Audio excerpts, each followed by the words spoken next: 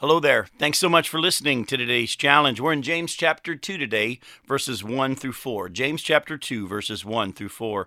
James says, "My brothers, show no partiality as you hold the faith in our Lord Jesus Christ, the Lord of glory. For if a man wearing a gold ring and fine clothing comes into your assembly, and a poor man in shabby clothing also comes in, and if you pay attention to the one who wears the fine clothing and say, 'You sit here in a good place,' while you say to the poor man, 'You stand over there,' or 'Sit down at my feet,' have you not then made distinctions among yourselves and become judges with evil thoughts?" Now, what James is dealing with here, if we're honest, is a tendency in just about all of us. He warned them about treating those who came into their assembly, their church time, their gatherings, and giving more attention and prestige or affection, even if you will, or as I said, attention to those who appeared to be wealthy versus those who were poor. We all have a tendency to want to be nicer to those who could bless us in return. I remember years ago when I was a seminary student, my first year at New Orleans Seminary, I was a single student, lived in the singles dorm. But then for the last 2 years of seminary, I was married, and my wife and I would drive all the way from the front of the campus to the very, very back corner where we lived in a trailer park on that campus. The trailer park doesn't even exist anymore. They've torn it down. But whenever we came in the front of the campus, though, we would pass the president's house. The president and his wife lived in a big 2-story house right there at the brick one at the beginning or the entrance to the seminary. And we would drive past their big house all the way back into the back to our little trailer, 12 feet wide, 62 feet long. And many a time I always joked that my wife and I, that we should invite the president and his wife to our trailer for hot dogs, because we didn't have any money and we didn't eat much more than hot dogs when we were first married. But I jokingly said, because then they'll feel obligated to invite us to dinner, and I'm pretty sure they eat steak. And I would always jokingly say, I want to invite the president over for dinner in hopes that he would invite me back over for steak. Well, James says we shouldn't be like that.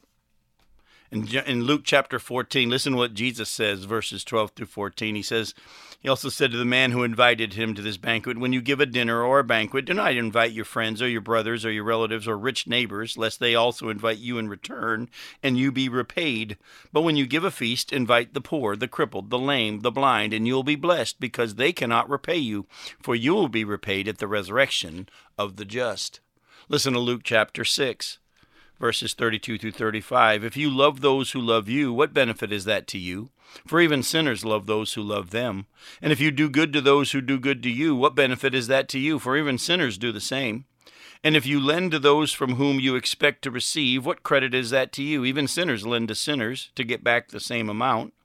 But love your enemies and do good and lend, expecting nothing in return, and your reward will be great, and you will be sons of the Most High, for he is kind to the ungrateful and the evil."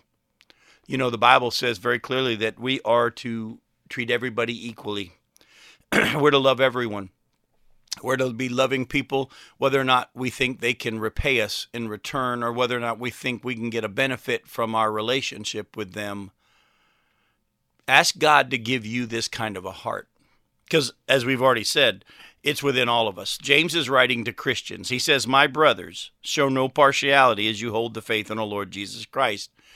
The reason he's writing to Christians, brothers and sisters here, is because that tendency is, like I said earlier at the beginning of our challenge, is in all of us. And we have to daily lay our flesh on the altar. And we need to have the scriptures renew our minds to the fact that Jesus came and died for all. He went and ate with the people that the religious people back then wouldn't eat with, wouldn't associate with. But he hung out with the sinners and the poor, the lepers. Folks, go reach out to everyone. The rich people need Jesus too.